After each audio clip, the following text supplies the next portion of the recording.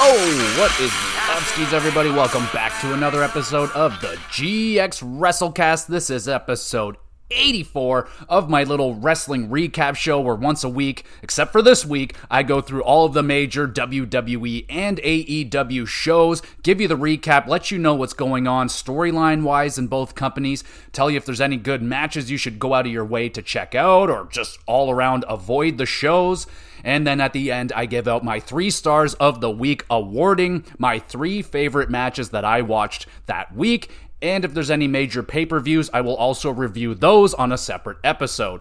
So if you are new here, we're going to be doing things a little bit differently this week because I was away from my home for the week, so I was not able to watch all of the wrestling this week. Sadly, I've only watched 2 shows. I watched Monday Night Raw and I watched Dynamite this week, so I'll talk a little bit about those. But on the docket for today, I will be talking about the big WWE releases. There was over 20 wrestlers released from the WWE over this last week, so we'll go through that list and discuss what the future might hold for some of those wrestlers and so on and so forth. And if you can read the title here, I'm also going to be talking about 10 dream matches that I think would be really awesome to see. Now, a lot of these are never going to happen for reasons, and maybe some of these have happened already, but I have not personally seen them. So I'm going to discuss some dream matches I would love to see, and I would encourage you, let me know what are some of the dream matches that have not happened in wrestling that you would love to see. Throw them down, send an email, drop a message on Twitter. You can go to the YouTube channel, GamerGX Videos, drop a comment over there, leave your suggestions, and all of that stuff. So, like I said, let's dive into the big releases with WWE. So it's been a little while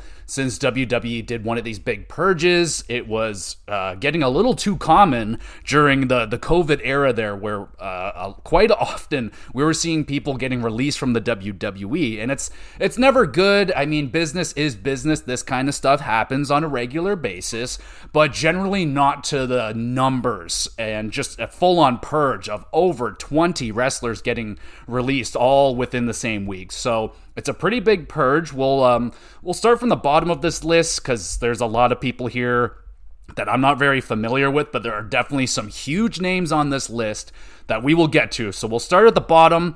Abdul Abdadi Fitzgerald, Brooklyn Barlow, Alexis Gray. That sounds familiar, but I'm not very familiar with that. Daniel MacArthur, Kevin Ventura Cortez, Bryson Montana, good lord, I'm okay. Quincy Elliott, I've heard of that name. Yulissa Leon, Ikemen Euro. Oh no, not Ikemen Euro. That's I thought maybe he would be okay. I thought there's times where I thought he definitely had an image for WWE. He was colorful. He had some charismatic. I don't know what to say after that. Just he was charismatic. He was kind of funny and entertaining. He was the one with the jacket, and he would always have these really elaborate jackets. I thought maybe there could be something with him, but sadly no. So hope this goes without saying for all of them. I hope for the best for their future, and they can find another landing spot and have a better chance somewhere else. We got Shanky. I recall him. I never really thought he had it, admittedly. He was a big man, kind of a big, lanky guy. He was in I think he was hooked up with Jinder Mahal there for a little bit. Regardless, he kind of came in as maybe they were going to make him a monster, and then quickly he fell into the dreaded comedy role, which is never a good thing when you're in the WWE. That generally means they don't have anything planned for you, or maybe they're not liking what they're seeing. Now, it's not that I didn't like this guy, I just didn't really see anything in him, so Shanky is gone, along with Dabba-Kato. So this one, not long ago, he was just on NXT a couple weeks ago, and he lost clean to Tyler Bate. Tyler Bate, maybe one half of the size of Dabba-Kato. Dabba-Kato is a very big man. I liked his look, and I thought he had a lot of potential. It's just they didn't utilize him very well. He would show up, and then he would disappear for very long stretches. I remember him, he was in there at that Fight Club thing with Shane McMahon. It kind of looked like maybe they were going to set him up with Shane McMahon, maybe have him in a bodyguard role. They had him in a bodyguard role with Apollo Crews. That never worked out. The whole Apollo Crews becoming like an African king and stuff. That just really never worked out. They tried their best to sweep that whole thing underneath the rug. He is no longer an African king. But yeah, man, I'm a little bit surprised that Dabba-Kato is gone. You know, I thought they don't have a whole lot of big men monsters in the company right now, and I thought he could have maybe made it, but after seeing him lose the way that he lost to Tyler Bate, it just didn't look good, and I had no confidence left in that guy after losing that way. But again, this guy, maybe he falls off and he goes to Impact or something. There's a great opportunity there for Impact. And we'll talk about Impact in a moment because they just had their 20-year or their 1,000th episode celebration. So I'll get into that after we talk about these releases. But Dana Brooke, everybody, she's gone. So there we go. She's finally gone. I mean, it was kind of an ugly exit for her. I mean, the crowd was super against her. She's been hooked up with Kalani Jordan for a little bit, so I thought maybe they would have a little bit of a rivalry. It looked like that's what it was going to. Kalani Jordan would eventually say, hey, that's enough, Dana, and then they would fight it out. But Dana Brooke no longer with the WWE anymore. I've never been a fan of her, admittedly. I'm not saying she's a bad person. She's just never shown it to me, man. Like, there was a couple times I thought maybe when she was kind of fucking around with the 24/7 championship with, oh God, what's his name? The dude that jumps around all over the place and he can't, Reggie. I thought there was a little something there for like a week or two, but she could never keep that momentum going for very long, and they did not give her a lot of chances, man. They did not give her a lot of good stuff to work with. There were a couple times there that they were pushing her hard. Like, I think it was on SmackDown there. They tried, and they tried. She just didn't connect with the fans whatsoever. She's pretty boring. She never really had a gimmick behind her. She was just kind of Dana Brooke, like an athletic woman. She's kind of big and strong, but yeah, there was never really anything behind Dana Brooke. And like I said, man, the crowd was mega against Dana Brooke. The last match she was in, like last week, they booed the crap out of her. They're basically telling her to get out of here. So maybe those fans knew she was on her way out, but yeah, I'm not overly surprised with this one. The Dana Brooke, experiment didn't go very well. But again, I hope that she can find another place, another company to work for, and she can have a better opportunity. Again, I would throw at Impact because Impact, they always treat the women very good over there. So maybe we see her over there under a new name sooner rather than later. We got Mansoor has been released. Let's see, Mace or Mace, I was never into those guys. They had, a little bit there when they were doing the fashion thing. That was pretty funny, but they never gave them enough airtime for that to get any sort of traction. And what's her face? She moved off and is now with Alpha Academy. So it looks like that fell through. We'll see where those guys go. We got Rick Boogs is gone, which is, again, this one's disappointing because I really, really believed in Rick Boogs, and then he got fucking injured, and then that was it, man. Before that, he was over, man. When he had the long hair, he'd come out with his guitar, he would shred, he would do that, like that big it was awesome. It was really going well, and then they cut his hair, and he was just never the same. They should have never cut his hair, should have kept it long, and I thought this guy was going to make it 100%, but that injury really didn't do him any favors, and then when he came back from injury, it was gone, man. It was just gone. They took the guitar away from him, and it just made no sense. So that was a mess up on WWE's part. They had something with Rick Boogs, and they just lost it. So too bad. Hoping this guy, again, I can see this guy showing up somewhere else. I don't think, not many of these guys they could go to AEW. I just don't think, with the way that company is right now, a guy like Rick Boogs probably wouldn't make a very big impact over there. Maybe go to Impact. You can make an impact there. So maybe we'll see Rick Boogs over there. We got Top Dollar, and I think Aaliyah was also part of what are they called? They're so bad. I hated them so much. Not the Street Profits. They were Hit Row, or I always would call them Shit Row. But I never liked these guys. I thought they were fucking brutal. Maybe at the beginning I was like, okay, maybe there's definitely potential with a group like this, but they quickly fell off the map. They came in as baby faces, and then quickly the fan base turned against them, and then they tried the heel thing, but it was just never good. The only time we would see them on TV is if there was going to be a squash match or something like that. And yeah, I never believed in Hit Row. And yeah, it looks like that is the end of that. We got Riddick Moss, who I admittedly kind of forgot was around. Really don't remember a whole lot about this guy. I know there was a lot of potential behind him, but that's the way she goes sometimes. We got Emma. I don't know what the hype is behind Emma.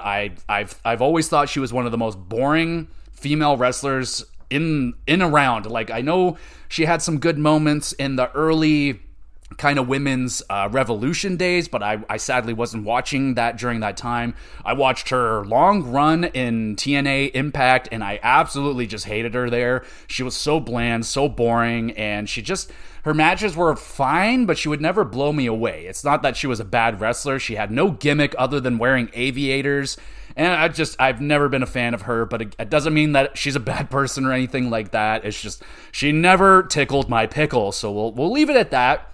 This one's a little eyebrow raising, but Mustafa Ali is out of here. And man, honestly, I was starting to get into Mustafa Ali lately. I thought he was putting on some fantastic matches. Now, that was never a knock against this guy. This guy's extremely talented in the ring, one of the better high flyers, and he could put on some great matches with the likes of Ilya Dragunov, Tyler Bate. He's a great wrestler. So this guy, one of the higher rated ones, I would think that this guy's going to land on his feet somewhere else, and he could make an impact somewhere else if he's given the proper opportunity, because Mustafa Ali has been kind of gimmick jumping a lot in the WWE. He was in NXT. I believe they brought him up to the main roster, and that didn't last long. Back down to NXT. And yeah, he just wasn't given a lot of opportunity. He tried his best. I mean, there was a couple times there where he was getting pretty entertaining, like when he was doing this just very recently, like last month or so. I thought he was doing quite well in terms of his gimmick. He was having some good backstage moments. He was being a dick. I was enjoying it. The whole he was acting like a really nice guy, but underneath he was a dick. It's very common, but he was doing a pretty good job. He was in that terrible stable with Mace and what I can't even remember what that was. He was the secret leader of that group, and that was just one of the bigger disappointments. That didn't connect at all with anybody. That fell apart very quickly, but he is one of the more talented wrestlers, and he's fairly young still, I think. So, yeah, I don't think it'll be, all these guys are going to have, not all of them. I don't know which ones do and don't have that 6-month non-compete clause in their contracts, but some or all of these guys will probably see somewhere within 6 months. Now, we got Elias. So this is another one. Huge potential behind this guy. This guy was over in the WWE. I mean, WWE stands for Walk with Elias. I mean, that was excellent. I was a huge fan of his singing segments where he would, though it's very simple and it's been done time and time again, where someone's going to come out and just kind of trash talk the city that they're in, but he was musically talented. I mean, I wouldn't be shocked if he just goes on to be a musician, because I believe his dad was the Honky Tonk Man. You can correct me if I'm wrong on that one, but I don't know if that album was legit or if that was part of the gimmick, but he released an album under the WWE, and he's good, man. He's got some talent on the guitar. He was kind of the reason why I thought they took the guitar away from Rick Boogs, because they didn't want to have maybe two guys under a very similar gimmick, but I thought they would have made a great tag team. They could have had a great rivalry for who gets to have the musical segments on the show week in, week out. There was a lot of potential behind these guys, and Elias, great look. He was jacked as fuck. Didn't get to see a whole lot of his wrestling. I mean, he was very kind of just there. He was fine. He wasn't bad, but he never had a banger match or anything that I could recall. He was a little bit plain in the ring, but it was all about that gimmick, man. He had a great gimmick. He was behind with the crowd. Loved this guy, man. Like, he was one of the more over guys during the little bit of a quiet time where they were really, really struggling to find someone to get over, and Elias was one of the more over guys in his prime there with the WWE. So it's sad that it's over, because again, this is another guy that I believe went down with injury, and he just kind of never got it back going, and really they never really gave him all that much of a shot ever since he kind of disappeared from TV. So this could have been something in the makings for some time right now, but I'm very sad to see Elias go. He was one of my favored segments on in WWE over the last little while, and I don't know if he ever had much title success. He may have had a United States Championship in there, but regardless, one of the better gimmicks that they've had in a little bit, and that Walk with Elias thing, that was brilliant, and I enjoyed his run, so I'm looking forward to see where Elias ends up. Maybe we see him on the big stage, and he's going to be selling millions of records one day. Now, this one's very personally sad to my wife and I. We are huge Shelton Benjamin fans. I love Shelton Benjamin. I'd say one of the most underrated WWE wrestlers of all time. This guy is excellent. Now, I will admit, the gimmick, the personality, maybe it didn't always connect with the WWE audience, but I loved gold standard Shelton Benjamin, bro. That was a really fun heel run for him. I enjoyed that. The time that they brought out his mom, which wasn't his real mom, but that was a fun little moment there. And of course, I mean, Shelton Benjamin still probably the greatest Money in the Bank competitor I've ever seen, running up the ladder sideways, doing the flip over. No one has done it better than Shelton Benjamin. He's got some of the most iconic moments in WWE history. The super kick in midair from Shawn Michaels is just ingrained in my brain, not only because it was in the intro for Raw for years and years, because it's just such a sick moment. One of the greatest athletes. I mean, he was in the World's Greatest Tag Team with Charlie Haas, Kurt Angle. That shit was dope. Shelton Benjamin's been in the WWE since early 2000s, man. He's been there for a long time, and I've been a fan of him the whole entire time. He's had, I would say, it's one of the more successful runs in the WWE on this list. He's won numerous tag team championships, numerous Intercontinental and United States championships. No, he never got the big one. There were some chances there. I maybe sometimes when I wasn't watching necessarily, but I imagine he's had a couple world title shots. Never got the big belt, but he was definitely one of the more prominent mid-card guys out there. He could put on a match, a good to solid match with just about anybody. Great in-ring competitor, and I'm going to miss Shelton Benjamin, man. I'm happy I got to see him live on the pre-show. I think it was at Raw. When I went to Raw with my wife, we saw him on the pre-show. We went fucking nuts, and fucking good on Shelton Benjamin. He could easily retire. He's had a great run, and I'm gonna miss him, man. Shelton Benjamin, fuck yeah, I love that guy. Speaking of love that guy, we got Dolph Ziggler, the Zig. Oh my goodness, Dolph Ziggler finally released from the WWE, and this one I'm hoping is good, because the WWE, just another guy right here, he's going to go down as one of the most underrated, underutilized guys in the WWE. What a waste at some moments with this guy, man. I mean, he did win the World Heavyweight Championship in his prime and his highest moments in the WWE. He did get to claim a World Championship, I believe a 2-time World Champion.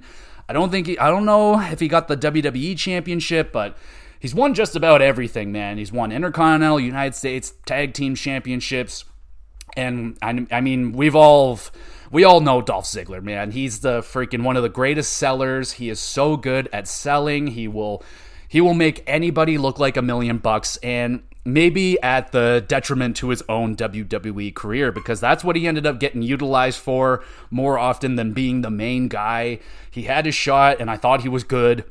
He was popular, great look, amazing in the ring. I mean, I don't think he's ever had a bad match.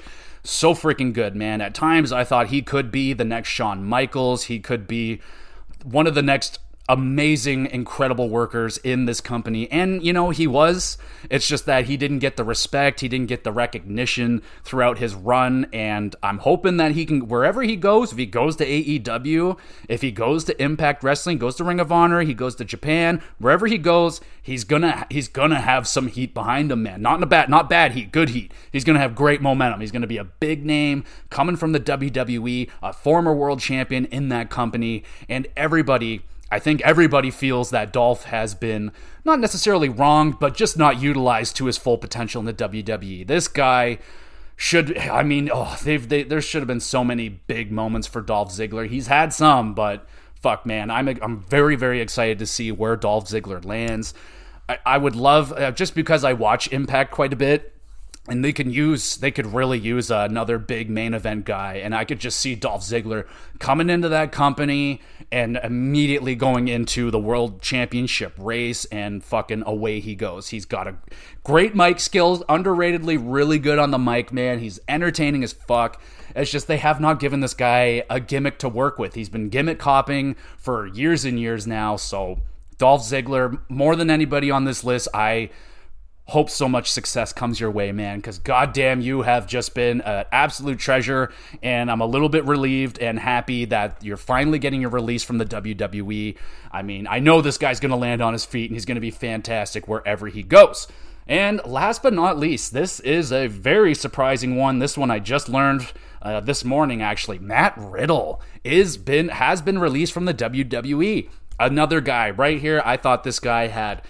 Since I first saw him in NXT, I was like, this guy could be a world champion in the WWE. And fuck, man, just didn't happen. Now, I think maybe there's a little bit of a personality issue. Maybe he was rubbing some people the wrong way backstage. I mean, I've heard of some issues going on with Matt Riddle back there. And very unfortunate, man. He's a difficult one because he kind of is that comedy guy. He's very, very funny. You know, you look at him, you know this dude smokes weed like all the time. He does not shy away from that fact.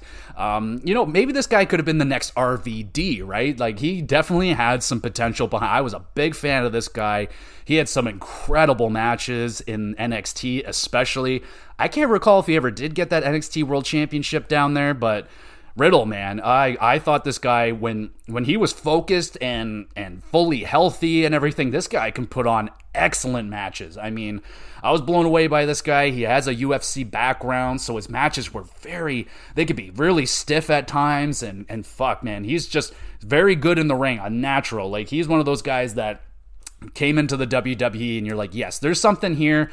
Absolutely. There's a lot of those backstage segments where he would kind of fumble his words. I remember that one time where he was backstage with Asuka and he just fucked up his lines and he just walked off, and it was a little awkward, but the guy always, it's tough, man. That one's a tough one. Matt Riddle, the gimmick, I knew it wasn't going to take him far. He would have to change at some point if he was going to be taken seriously into that world championship pool. But I mean, just recently we saw him teaming up with Drew McIntyre, the Glass Bros, and that was I don't know if that's necessarily a sign that maybe he was losing some steam in the company, because he was just continuously getting into tag teams, and I always envisioned Matt Riddle way better as a single competitor. And we saw that beautiful team of Randy Orton and Matt Riddle, and Randy Orton got hurt, and I still don't know what the future is for Randy Orton, if he's ever coming back or not, but that right there was huge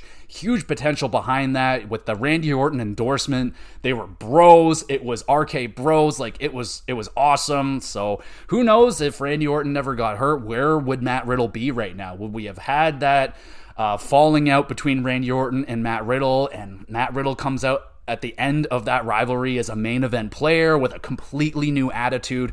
Who knows? But sadly, he's been released. One of the more shocking, surprising ones that I've seen in a little while, but I do kind of understand. Like I said, I don't think he was necessarily the most popular guy back there. So we'll see where that goes. I could see him making a good impact in AEW, because AEW does pretty damn good with guys that are funny but can also wrestle. I'm not saying he's going to become the next Orange Cassidy over there, but there's a lot of guys I can see him working really good with, like fucking Ricky Starks would be really good. He could fit in very well in that mid-range TNT championship kind of thing. He could fit in very, very well right there. And like I said, he's a fantastic wrestler, and yeah, I think Matt Riddle will definitely land back on his feet. Maybe he goes back to the UFC. Now, I know that's probably not likely, because he didn't have a good relationship with Dana White, and if you piss off Dana White, you generally don't get back in his good books. He's not like Vince McMahon. If the door's never necessarily shut with Vince McMahon. Money talks, but Dana White, not so much. So maybe power slap, I don't know. But Matt Riddle, release. So those are all the big releases right there. That's all that I have on this list right now. If I missed some, my apologies. Let me know if I missed any. But what do you guys think about those releases? I mean, I feel like WWE's had that problem. Even AEW is getting into this problem now where they have too many big names and there's just not enough time and space for everybody. Now, WWE, they admittedly waste a lot of time. They could use their time a lot better and have more matches and use their wrestlers properly instead of having, 40% of their 3-hour programming being self-promotion, replays, recaps, and just stuff that's not worth our time. And they could be using that time for wrestling matches and trying to get guys over. And yeah, there's a few guys on that list there that should have been world champions. They should have been way bigger in the WWE, but they didn't use them right. So hopefully someone else uses them properly, and I'm excited to see where these guys land. I'm going to have my eyes out there on the landscape of the wrestling universe, and we'll see where some of these guys land. Again, let me know, where do you think some of these people land, and maybe where do you think the best fit for some of these guys would be? Like, is Dolph Ziggler, is he the kind of guy you see being very successful in AEW / Ring of Honor? Maybe New Japan? Could he go over there and just go crazy, put on crazy matches like Will Ospreay and Zack Sabre Jr.? Like, oh my God, that would be creamy. I would cream. So be interested to hear what you guys think about the recent releases in the WWE. It's always sad, people losing their jobs, but they're all very talented. They're probably going to land somewhere else. So we'll see how that goes. So with that being said, let's swing over to something a little bit more positive. TNA, Impact Wrestling, whatever you want to call it. I still personally kind of call it TNA because that's where it started with me. I started watching TNA wrestling probably back in 2005, 2006. It was slightly before Kurt Angle arrived in the company, and I remember that show. That was such a big deal, man. Like, I remember I was maybe, 12 years old or something like that, and when Kurt Angle showed up in that company, I thought, I thought the WWE was in trouble, and I was very wrong about that, but man, TNA, they've definitely had their ups and downs, and their downs were pretty bad at some point. Like, at some points, I was shocked that company is still going, the Dixie Carter era and all that stuff. I tapped out with TNA a long time ago, mostly because it left it used to be on Spike TV, and then they moved, so I wasn't able to keep up with it all the time, but man, there was some amazing stuff that TNA was doing back then, and I think by far the best thing that they were doing that WWE was not doing during those days was their women's division. The Knockouts division in TNA / Impact was amazing. And I would sit there and watch WWE programming and watching these women, just being utilized, I guess disrespectfully. I mean, it'd be very common to have bra and panties matches and lingerie matches where there's no wrestling involved whatsoever. They had a very common thing where they would hire women that really had no wrestling background or anything like that. Now, some of those women became diamonds in the rough, like Trish Stratus, Michelle McCool. Those women came in very, very green, and Michelle McCool especially, I saw no future with her, but she kept working at it, man, and she fucking made it, and good for her. But I would turn on, every Thursday, I'd turn on TNA, and bam, there's fucking Awesome Kong. Mickie James got over there, and she's been huge. Gail Kim, I mean, the front runner of probably the leader of that Knockouts division during that time. She made such an impact in that division, man. She was huge. She's probably, right there with Mickie James and Gail Kim as the most legendary female wrestler in that company. And then Awesome Kong, man. Awesome Kong. Oh, I loved her so fucking much, man. I loved watching her, this, 200-plus pound behemoth, just dominating. And her rivalry with Gail Kim was awesome. And that by far, thank God I was watching the Knockouts division, because, I mean, I always believed in the women's division. And I was always disappointed in the way that WWE was treating their women, and the matches that they put on were just so bad sometimes, man. I mean, the Playboy Bunny pillow fight, like, what the actual fuck was that shit? It sounds so good on paper, but you watch those matches, they're so bad, and the women are uncomfortable, and how can you blame them? Like, oh my goodness. Look back on the women's division from like 2008 till 2016, before the Revolution. It was dark. Those were the dark days. But thankfully, there was a little bit of a light over there in Impact Wrestling with their Knockouts division. I watched their 1000th episode anniversary show. They had the women all come out, all the legends of previous days. The only one that I didn't get to see was fucking ODB, man. Like, where was ODB at? She was so outrageous. She was almost like the female version of Stone Cold Steve Austin for them. She fucking come out drinking, drunk half the time, whooping some ass. She was very, very entertaining. Christy Hemme came over there, and shit, man, there's a lot I know I'm missing. Oh, the beautiful people were there. Now, admittedly, I always hated them. I fucking hated them. Still hate them, because they were basically the embodiment of everything wrong with the women's division in WWE, but they're still very talented, and that was just their gimmick. They did their gimmick very, very well, and they're still doing it today. And fuck, man, just so much respect to TNA Impact for what they did for women's wrestling.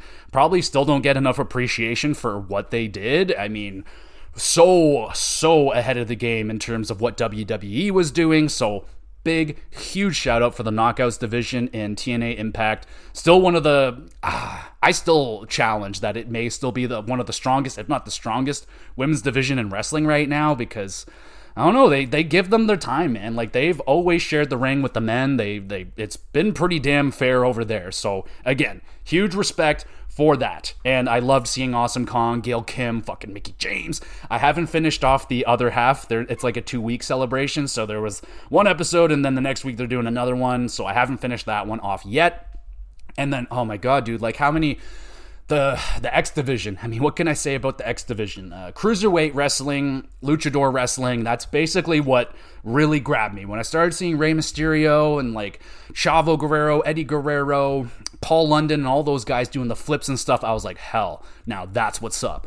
And X Division was basically their cruiserweight division. And when I first started watching in about like 2002, 2003, cruiserweights were a pretty big deal, especially on SmackDown. They had the Cruiserweight Championship, but quickly lost steam, and eventually they got rid of the Cruiserweight division entirely, which just fucking killed me, because I love Cruiserweight wrestling. It's amazing. But then I always had my X division, and you got Chris Sabin, AJ Styles, Kazarian. Fuck, man, there's just so many good guys in the X division. And it wasn't always just about the weight limit. It just, they tended to be the smaller guys. But oh my God, Ultimate X, like how many freaking incredible moments did I see in Ultimate X? They just had one for that show.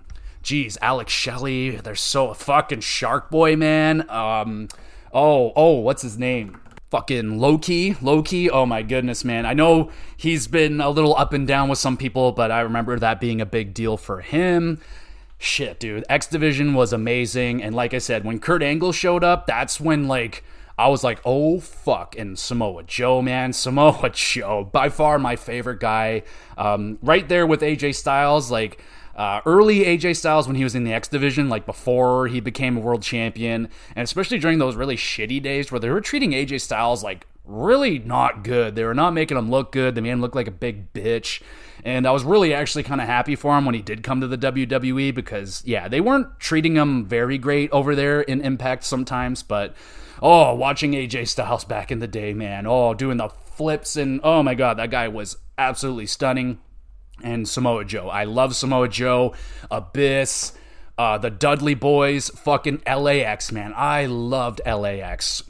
Beer Money, oh my God. TNA, man, Impact, when it was good, it was amazing. I loved it, but yeah, it did get dark, but I'm so happy that they made it to 1,000 episodes, because that's just the company that didn't give up. They just wouldn't give up no matter how bad it got sometimes. Remember the main event Mafia, when they brought back all the old guys. You got like a fucking 70-year-old Ric Flair, Hulk Hogan, and like, it was just not a really good moment back then, and I was not watching during that time. But my wife, I think that's her favorite company right now still, is Impact Wrestling. She loves it. Went to a live show this year. It was awesome. It was definitely by far the most personable show, because I was so close to the wrestlers. I got to talk to some of them. Bubba Ray Dudley healed on me. So did Moose.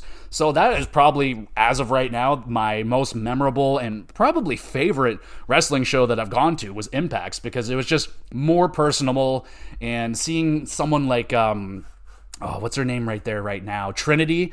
She is absolutely crushing it over there right now in Impact. She's the current women's world champion, and yeah, she is doing a great job over there. One of the ones that she escaped from the WWE, she literally just fucking walked out from that company, and she has been fantastic for Impact. Arguably, maybe their most popular wrestler on the whole roster right now. So she's doing fantastic, and again, just a huge congratulations to Impact Wrestling for 1,000 shows, and here's to 1,000 more. It's going to be a long time till we see episode 2,000, but I'm blown away that they got to 1,000. What an achievement. I mean, that is such an understatement to say.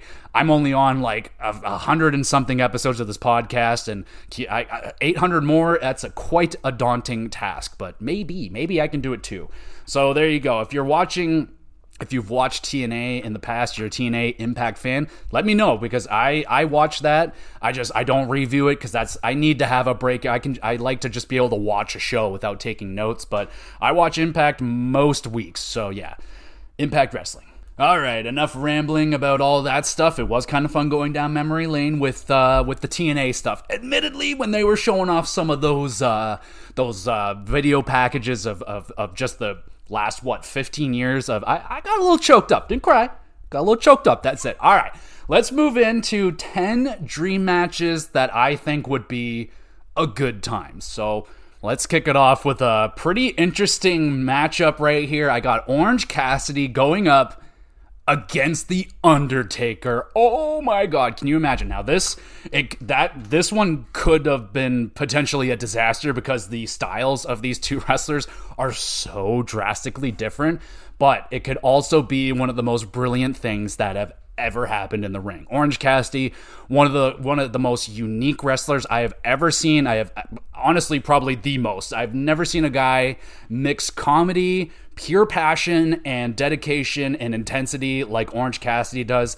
The guy can have me on the edge of my seat one moment and then dying laughing the next moment. This guy is incredible. He's got one of the best, just most unique gimmicks I have ever seen. I mean, the hands in the pockets, the sunglasses, the no fucks given attitude of this guy, and that recent championship run that he just went on, one of the best I have ever seen in my life. I don't think he's ever put on a match under a 7 out of 10. This guy is spectacular. And then on the other end, The Undertaker, one of the most legendary, well-known wrestlers in the world.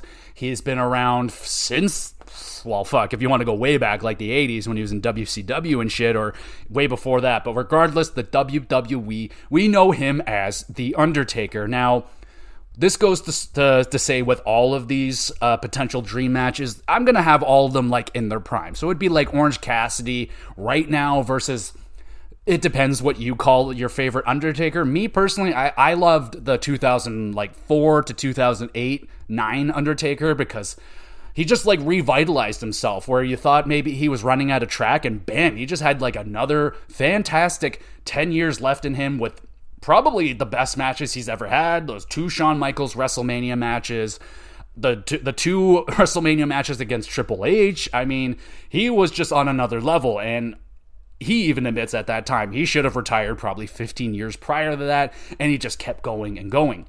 But you can have, Attitude Era Undertaker. You can have American Badass Undertaker, though that would probably be the best one to mix them with, because that would be, if you I don't think you would want the like OG 1990 Undertaker, because he's a little slow and clumsy, and he's kind of under mind control. So me personally, I would go with the like 04 brand new dead man with a little bit of that American Badass in there, so he can imagine Orange Cassidy doing the kicks, and then you have the Undertaker just stand there, and then like Orange slowly stop doing the kicks, and then he just and then he goes off, and the Undertaker, man, that would just be, I would love that mix. You got the big giant 6'10" Undertaker versus the 5'10" Orange Cassidy. The speed versus the big man. I think it would be amazing. So that is the first match that I put down, because I just thought that mix would be, I would pay big money to see that in the ring. That would be outstanding. So The Undertaker versus Orange Cassidy, that is my first one on the list. Number 2. Now, these are in no particular order. It's not top 10. It's just 10 matches I would die to see. Next up, Kenny Omega versus Shawn Michaels. Oh, baby. So again, all depends what prime Shawn Michaels do you want. Do you want the rejuvenated Shawn Michaels of 2003, where again, he started putting on more of the best matches of his career, but even 1996 Shawn Michaels was amazing. He just had a bad attitude. And then Kenny Omega, man. Oh my God, what can I say? Probably the greatest all-around wrestler. It's tough because he is getting, I wouldn't say he's on the back nine yet, but he's getting up there. But all said and done, he is going to go down as one of the greatest wrestlers, one of the greatest in-ring performers of all time. The guy's amazing. He's put on almost as many 5-star matches, maybe even more than Shawn Michaels. But these guys are like the 5-star match kings right here. And I would love to see these two go up against each other.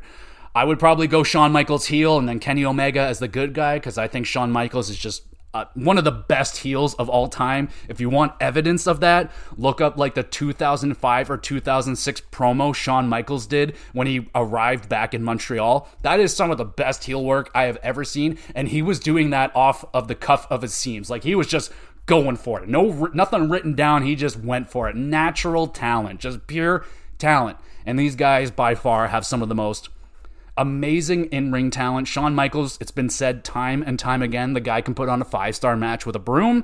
And, the same thing gets said about Kenny Omega. So I would love to see these guys in a match with each other. Put it at WrestleMania where Shawn Michaels shines the brightest. Put it in the fucking Tokyo Dome if you want for Kenny Omega to shine his brightest. It's an instant 5-star classic, no doubt. And oh my goodness, I would love to see it. Sadly, we're probably never going to see that. Shawn Michaels has put away the boots, and he's already, he's came out of retirement once. He's already said that he regretted that, probably the biggest regret in his life. So very, very doubtful we'll ever see that match, but oh my goodness, would I ever love it. Next up on the list, we got Kurt Angle going up against Owen Hart. Oh my goodness. So this one very much so could have happened if we did not have the tragic passing of Owen Hart. If you don't know about it, Owen Hart passed away with an in-ring accident. He was under a gimmick called the Blue Blazer, where during his entrance he would get dropped down with a like a cable. They would drop him down. Sadly, the buckle malfunctioned. It released him very high in the air, and he came crashing down on top of the metal turnbuckle, and sadly he passed away in the ring. And Owen Hart, one of the most tragic endings to a career that could have been. Owen Hart should have been the world champion at a point, and probably, again, one of the most underrated wrestlers. Some people think he's a better wrestler than Bret Hart. I can't 100% say that, because I have not watched all of Bret Hart's matches. He was a little bit before my time, and Owen Hart, obviously, before my time, because I wasn't watching wrestling when he was alive, sadly. But I have gone back and watched some of his classics, especially Bret Hart versus Owen Hart. All time right there. And his matches against Stone Cold Steve Austin, of course. But Kurt Angle, he's got to be one of the ones with the just most natural talent. He came into the WWE immediately, was just excellent, and he is one of my favorite wrestlers of all time. He's got some of my favorite matches of all time against my favorite wrestlers, and I think Kurt Angle versus Owen Hart would be incredible. The technical skill on these two would just be out of control. Like, what 2003, 2004 Kurt Angle versus 1995, 94 Owen Hart. Holy fucking shit, dude. That would be incredible. And Owen Hart, man, personally, I think he was the better all-around package, because he was able to be funny. I mean, I'll never forget, I am not a nugget. My wife and I say that at least once a week. It's one of the funniest things ever. Owen Hart, even backstage, he was one of the most beloved guys. I know people may not like him so much for breaking Stone Cold Steve Austin's neck, but shit happens sometimes.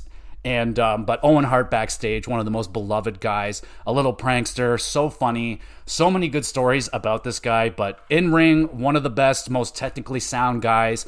And we were robbed. Honestly, we're all robbed, obviously, of Owen Hart's full potential in career. We didn't get to see him as the world champion, which I think, I can't say guarantee, but I would imagine at some point we would have seen Owen Hart a world champion in the WWE. And fuck, if that became for the World Heavyweight Championship, WWE Championship, WrestleMania main event, Kurt Angle versus Owen Hart.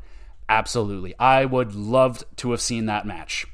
Next up, we got Stone Cold Steve Austin. Oh, hell yeah. I can't do a Stone Cold right now. I do a better Stone Cold when I'm sick. Stone Cold Steve Austin versus Jon Moxley. I mean, do we really need to go much further than that? It will be a Falls Count Anywhere backlot brawl, and it would just be disgusting. I mean, I don't know what Stone Cold to put in there. Probably pre-neck broken Stone Cold would be the best. I mean, Stone Cold still had a incredible run. Obviously, his best run was after he broke his neck, but only if he just didn't break his neck, who knows what he could have done with a fucking healthy neck. But I'd go like 95, 96 Stone Cold versus, who knows? Moxley is killing it right now, man. So I'd go with the Jon Moxley AEW Mox. Bring out the forks, bring out the blood. It would be a bloodbath. It would be one of the greatest brawls you've ever seen. And Jesus Christ, could you imagine the back talking between these two? The promos that these two would put on against each other. Oh, I literally have shivers right now. I got goosebumps just thinking about the promos leading up to a match, and then it would just be an all-out brawl. It'd be one of the greatest brawls you've ever seen. I would have loved to seen Steve Austin go up against Jon Moxley. I think Jon Moxley is the closest thing we've gotten to a Stone Cold Steve Austin since, Stone Cold Steve Austin. And Moxley, he's his own version of Stone Cold right now, just badass to the bone, and what a man, and I would love to see that match. Next up, we got one of the obvious ones that we were absolutely robbed of, Sting versus The Undertaker. And this one should have fucking happened. I cannot believe they blew that. Sting finally came to the WWE after years and years and years and years of saying, nope, not going to do it. I'm not going to let them ruin my career. And they did just that. He goes to the WWE. He was there for 2 fucking years, and you guys didn't give us the one match we wanted. You gave us stupid Triple H versus Sting. Nobody wanted that. And no offense to Seth Rollins, but nobody wanted that. And then he ended his WWE career, and we were robbed of Sting versus The Undertaker. So, yeah, it goes without saying we desperately need that match. Maybe it could happen. Sting is still wrestling in AEW today, and he's an animal. He's an absolute animal. He goes through tables. He is taking ridiculous bumps for his age, and he's still got it, man. And The Undertaker, I know he's retired now, but oh my God, if he could just show up for one night, do it in Japan, do it somewhere, but give us Sting versus The Undertaker, please. It's getting late, but it's not too late, so please, let's do it. Next up, we got a tag team match. Edge and Christian versus the Young Bucks, TLC. Oh, fuck yeah. I mean, throw in the Dudleys and throw in fucking FTR for that one if you want to. And we can have an old school TLC match, WrestleMania style. But if I can only pick 2 teams, I would like to see Edge and Christian circa 1999, 2000, when they were top of the world tag team, and have them go up against the Young Bucks. And I think that would be spectacular, especially in a TLC match. The things that the Young Bucks can do in the ring with their springboards, their high flying, it is beautiful. And then the bumping, the crazy innovation of Edge and Christian back in the day, fuck. And not only that, Edge and Christian back then were super funny, and the Young Bucks, they could take a joke too, and I think that would just be an outstanding tag team match, and especially TLC. So that's an instant 5-star classic right there. Next up, Triple H versus MJF. Oh, the ultimate heel versus heel. That would be great. Even though I know MJF is not a heel right now, he is arguably the biggest babyface in wrestling right now. But oh my God, the reign of terror Triple H, like 2003 to 2005, 2004 Triple H, where he was king heel, the biggest asshole on TV. You get these two going up against each other in a promo battle. I think there would be legitimate punches thrown. There would be some real fucking heat behind this one, because I could 100% see these two personalities not getting along in real life whatsoever. And MJF is one of the best I have ever seen at blurring the lines of reality and entertainment. And Triple H could definitely cut a fucking promo in his prime. And matches, I've never been the biggest fan of Triple H matches. They're always super long and slow, but they ramp up into something pretty good. And MJF, I wouldn't say he's exactly like Triple H in the ring, but I wouldn't call MJF the best wrestler in the company, maybe not even a top 10 wrestler in AEW right now, but entertainment-wise, by far, he is tops in the business. Promo-wise, tops in the business, and right now, he is one of the most popular guys. He can do no wrong. Everything that he does is gold, and I would love to see Reign of Terror Triple H go up against MJF. That would be sick. Next up, we got another tag team match, and this one also features the Young Bucks, but I want them to take on the Usos. Now, I want Usos Penitentiary Usos, where they were just fucking cutting sweet promos. They were super aggressive, always putting on awesome tag team matches. The only problem is that there wasn't a lot of amazing tag teams that the Usos could take on. I mean, there's only so many times that they could fight the New Day, only so many times they can go up against Street Profits, and so on and so forth. I would love to see these guys go up against the Young Bucks, because they're arguably, the Usos are kind of the Young Bucks of WWE. They do a lot of super kicking. It would be a super kick fest. It would be absolutely banana. And little cherry on top, why not throw them in a ladder match? Because ladders make everything better, and I would love to see that match take place. Probably the best tag team in WWE in like the last decade or two. Like, they're definitely...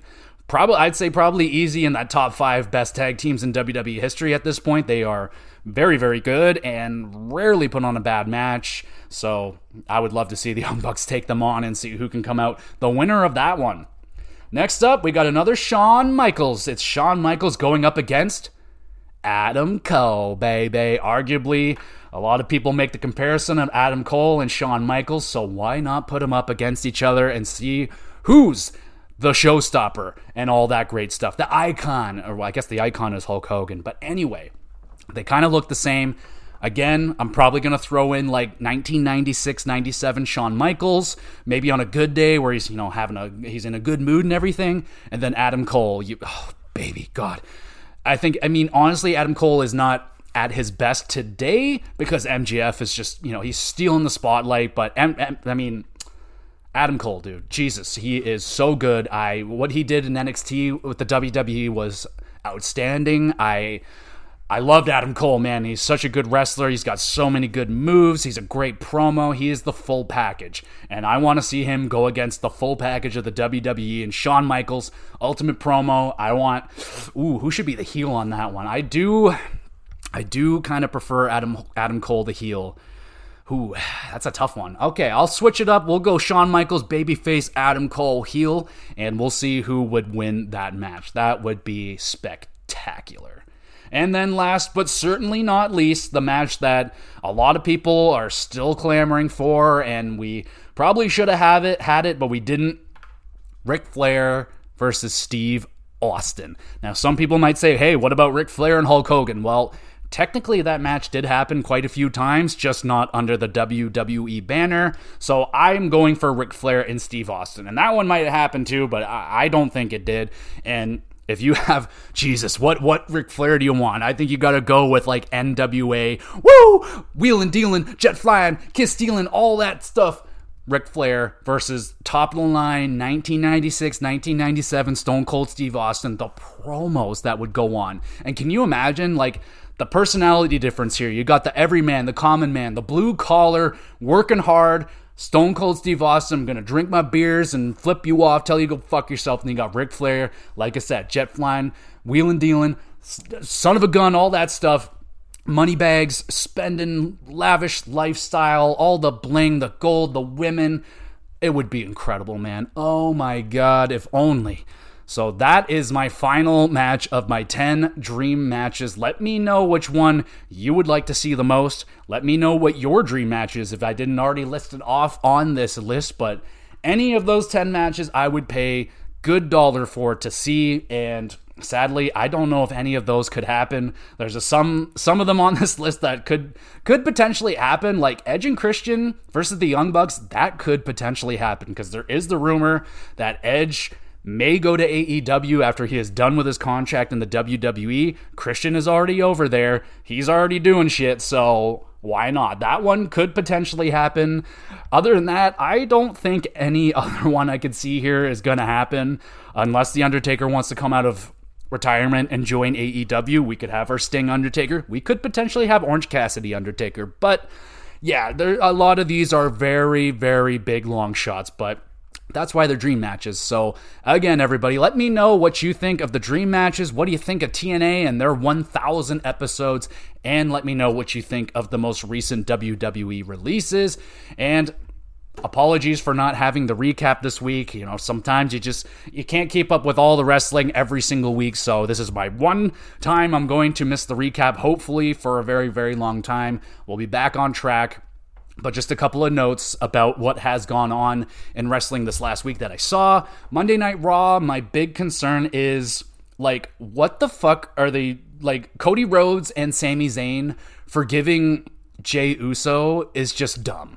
And Kevin Owens calling them out on that was great. Like, I'm all for that. I think they've like overshot it with the Usos, and now it's gotten to that ridiculous point. It's like they just keep switching teams, and yeah, you have Cody Rhodes and Sami Zayn forgiving him. It just makes no fucking sense whatsoever. So that is a big complaint of what was going down in Raw. And then AEW, we had a really, really weird moment between Jon Moxley and Rey Fenix for the International Championship. We had Rey Fenix winning the championship, but I have a lot of questions about that. So at the end of that match, Rey Fenix hits Moxley with a, what do you call it, like a blue thunder, or no, he hits him with fucking something, okay, and he drops him on his head.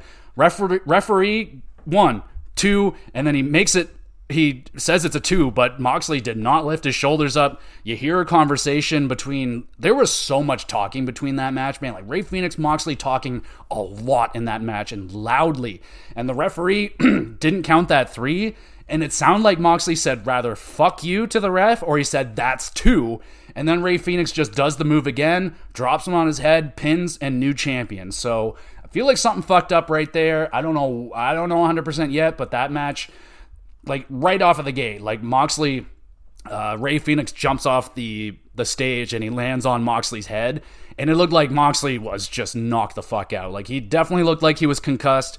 Right out of the gate, something was wrong with that match. So if you know what the hell went on with that, was that supposed to happen? Didn't look like it was supposed to happen to me. It kind of looks like they made the call on the fly that, you know, the referee fucked up right there. That was 1,000% 3.